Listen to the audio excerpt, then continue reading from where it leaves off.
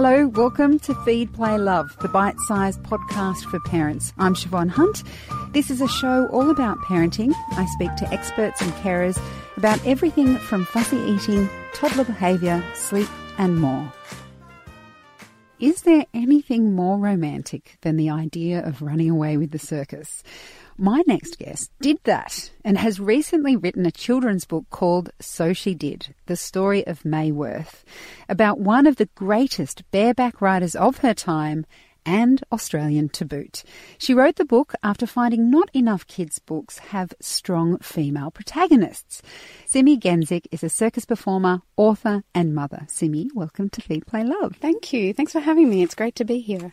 Now, is running away to the circus as romantic as it sounds? It is. Oh, is it? Yep.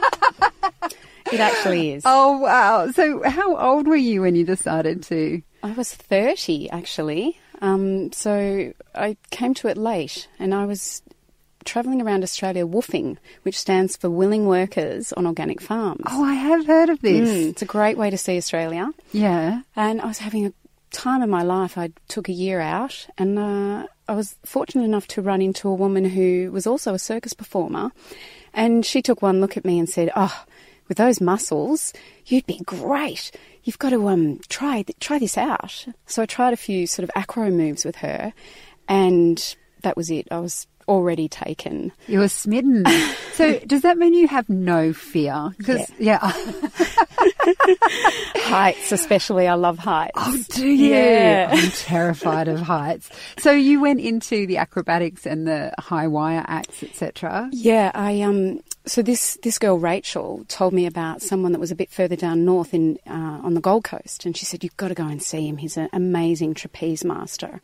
And I went, and it was such an epiphany. I remember climbing the ladder, up the rungs, and it was really high. It was like 10 metres. That's like 2 stories. Oh, my goodness. I got to the top. I'd never been that high in my life. And I reached out for the bar, and I just looked into the distance. I was like, I've wasted my life until this point. Oh, my goodness.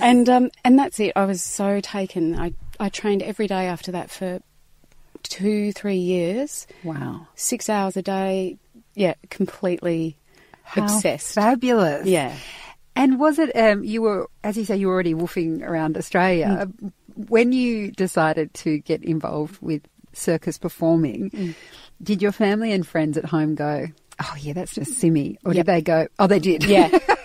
They knew that you were destined to that. Yeah, they were like, that makes total sense. Yeah. Wow. And what was the community like that you joined once you started actually performing with the circus? It was wonderful. I found my people at that age, yeah, because I realised until then I'd been searching for my people, and then I found them, and it was just, I've never looked back. What is it about that community that makes it so special?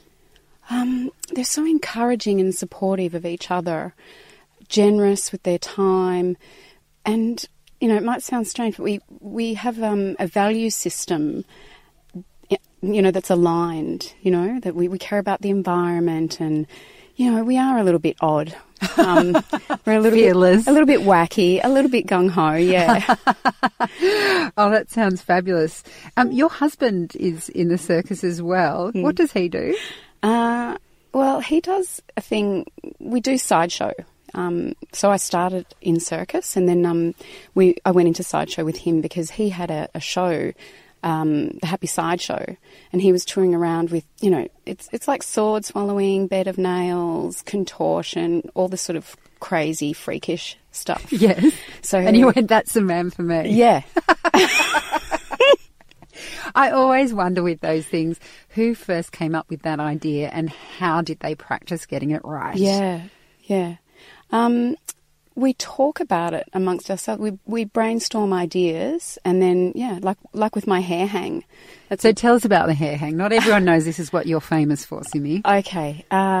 So it always appealed to me that it's an ancient Chinese art form where they used to tie a special knot in their hair, and they would literally pull them up into the big top, into the ceiling of the big top by their hair with this special knot. And I just thought it looked beautiful. And we were devising a show for the Royal Easter Show here in Sydney. And we said, how can we make this a bit more hardcore? How can we make it sideshow? And at the time, our friend, the Space Cowboy, who's a very famous sword swallower, he said, "Oh, well, I've got a washing machine out the back. Why don't we give that a go?" As in, let's tie your hair to the washing machine, Yeah. lift you up and get you to lift the washing machine up Yeah. with your hair. Now, I'm looking at you now. You have a full head of beautiful hair. So none of your follicles were harmed in the making of this act, or were they? I don't know if I can say this on radio. In that show, the Psycho Sideshow for the Royal Easter Sydney show, you know, the wear and tear took its toll after 3 weeks, 3 shows a day. And I had a little, I did have a little accident where the hair came away from my scalp. Oh, my God. Oh, you poor thing. And I was putting my makeup on one day and I saw this weird line, this puffiness in my forehead. And I realised that, you know, I had fluid in there. Oh, my God. And then you could put your hand on the top of my head and it would go... Oh. It was, you know, squishy. There is sacrifice to these Yeah, acts. yeah. And what happened? You went to the doctor? Well, there was a St John's ambulance on site and I told them and they said, "Oh, well, you just don't do the act." I'm like, "No, that's not an option." I'm like, you know, is there you something did say else? you're a bit nuts. And they said, no, you just simply shouldn't do it. And so we talked about it backstage and everybody was really nice. And they said, there's no pressure on you to do this. But I had my own pressure that I placed on myself. So we just sort of changed the act a little bit and made it that it was a countdown. And I just lift it for 10 seconds and, you know, alleviating a bit of the stress. And that's when it completely came off? Or? No, thankfully, but it was really painful. Oh, my gosh. You're a very strong woman. So, I mean, that's a lot behind this book that you've made, calling you a strong woman, obviously not just because you can lift a washing machine with your hair, but that you went through all the training to be able to do that, and the pain and the sacrifice and all of those things. You have an 8-year-old daughter, is that right? Yeah. So I understand that you thought of this idea, the very start of this idea came about when you were trying to find books for her, is that right? And Correct. you just couldn't find what you're looking for? Yeah, it was dismal. It was very disappointing because I wanted to, you know, I'm an avid reader and I wanted her to have, you know, a plethora of stories to draw upon. And when I was looking for stories for her age group, it was all fairies and princesses and it was just very uninspiring.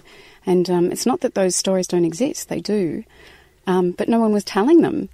And, I wanted to tell one. So you wanted to tell one. Did you always know about Mae Worth, which you've written this book about her? Had you always known who she was? I've always known of Mae Worth, but there's when I initially researched her, there was very little known about her personal life or the person that she was, and I had to do a lot of digging, which also surprised me because, you know, she's this incredible, brave Australian woman who did something that no one else had ever done here in Australia, and why wasn't her story out there for the mainstream? So, you know, the more digging I did, the more I found out, and, you know, I was really taken by her. And we do share a sort of, you know, I feel like we're kindred spirits. We're both in a traditional circus and, yeah. Well, the interesting thing, well, I look at this book and, of course, it's a kid's picture book. It's beautifully illustrated. You've got some fabulous photos at the start. But with every picture book for children, even though there is detail in there, I was reading this thinking, just how far did she go when she was researching this? Because I'm sure you had to pare back what you found and what you wanted to put in the book. How far did you go with the research? Was it a matter of going to the State Library and doing that kind of thing? Did you get to meet anyone who knew her? We did go, my friends at Affirm Press, we went to the State Library in Victoria and found some essays and articles about Mae. So it wasn't that she was well documented, but there was a little bit of... primary sources, as they said in high school. Yeah. I did a little bit of research on the internet, and then a man who's already was known to me by the name of Mark St Leon, who resides here in Sydney, he's a famous Australian circus historian. Oh, wow. And he's taken He's got wonderful archives on a lot of Australian circus performers. So I would go to him to fact check as well. Yeah, fabulous. And so how exactly did you pare it back after all that research? Well, I actually ended up probably rewriting the story 3 times. And, you know, sometimes there's a bit of sadness in there that you want to not concentrate on, but it should be added to the, you know, bring the story, you know, some truth to the story or some authenticity. So, yeah, I did have to pare back a little bit. And, you know, it was hard times, you know, for women. Yeah. So tell me again, when was she born and when was she performing in the circus? In 1894, she was born in Bundaberg. And by the time she was 7, she was in the circus. Yeah, so she was already doing contortion and high wire and things like that when she was only 3. Wow. Her dad was... Parenting has changed, hasn't it? Although saying that, your daughter... Not in my house. Yeah, I was going to say, your daughter was in the circus for a while too. Yeah. How old was she and what was she doing? She was probably just 1 the first time my husband ever sort of balanced her in his hand. Because all the circus folk do this with their babies. Because the babies lock their knees when you place them in your hand like this and you hold their feet. Wow. So they just naturally stand up. And it looks great because it looks like they're balancing in one hand. Yeah. So she was 1 the very first time she went on stage. And probably one of my proudest moments was when we were at the Tasmanian Circus Festival and she did a solo act. Because until then, she'd always sort of just done a little bit of pre-show stuff in our shows, which always added a bit of cuteness to soften our hardcore stuff. Yeah. And she did this wonderful act and the crowd went wild. And it was, you know, the first time my husband and I were high-fiving each other backstage and really excited. What was involved in her act? It's called Tissue. So she came out to this cute little song. She was dressed as a bunny rabbit and she came out hopping along and then the tissue came out of the ceiling and she looked at the audience and she was just so great with her facials and she looked at the audience like she was all shocked, wasn't expecting that.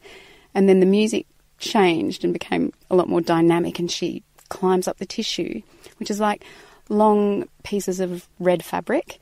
And she climbed up the tissue and you wrap it around your body in different ways and just do different poses. And wow. Yeah, it was great. Oh, my daughter would love to do something like that. I don't know that I'd have the courage to let her, though. That's the problem. So what was... I'm going all over the shop here, but now we're talking about your family and you had were you still performing when you had your daughter? I took about a year off, but by the time she was 2, I was back performing again. And that means travelling, right? Yes. What's it like to travel with your family in something like the circus where you are constantly moving? I think it's often dependent on the people you're with.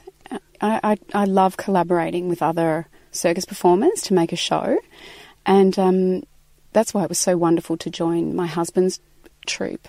And it's usually 4 or 5 people. Everybody's so talented and, you know, and we're just working together and travelling, and it's actually really cute because often my mum comes and we might get like a big Airbnb house and my mum's, you know, shacking up with like the lizard man and sword swallowers and she's there to sort of look after my daughter at the same time. And yeah, it's funny and cute and I really love, being with my people. How fabulous. So, of course, your daughter was someone who you wrote this book for. And what has the verdict been from her? Oh, she loves it. Yeah, I've read it to her class a few times. I'm going to do it again next week. Oh, fabulous. Yeah, she's very proud and she sees the importance of it as well. Yeah. Yeah. Oh, it's a beautiful book. Simi, thank you so much for coming in and chatting with us. Thanks for having me. That's Simi Genzic, circus performer and author. We'll put links to her book, So She Did, The Story of Mae Wirth, in the notes to this episode. And in other exciting news, Kindling Kids Radio are featuring So She Did as a story of the week, so you can find it and listen to it for free on the Kindling Kids Radio app. Feed, Play, Love is a babyology podcast produced by Debbie Ning and presented by me, Siobhan Hunt. We'd love to hear from you, so if you'd like to get in touch, email us at feedplaylove@theparentbrand.com.au. See you next time.